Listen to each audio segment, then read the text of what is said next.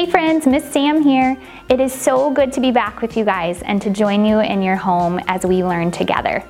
It is Ice Cream Sunday month, yum, and we have been learning about how God has a plan for you.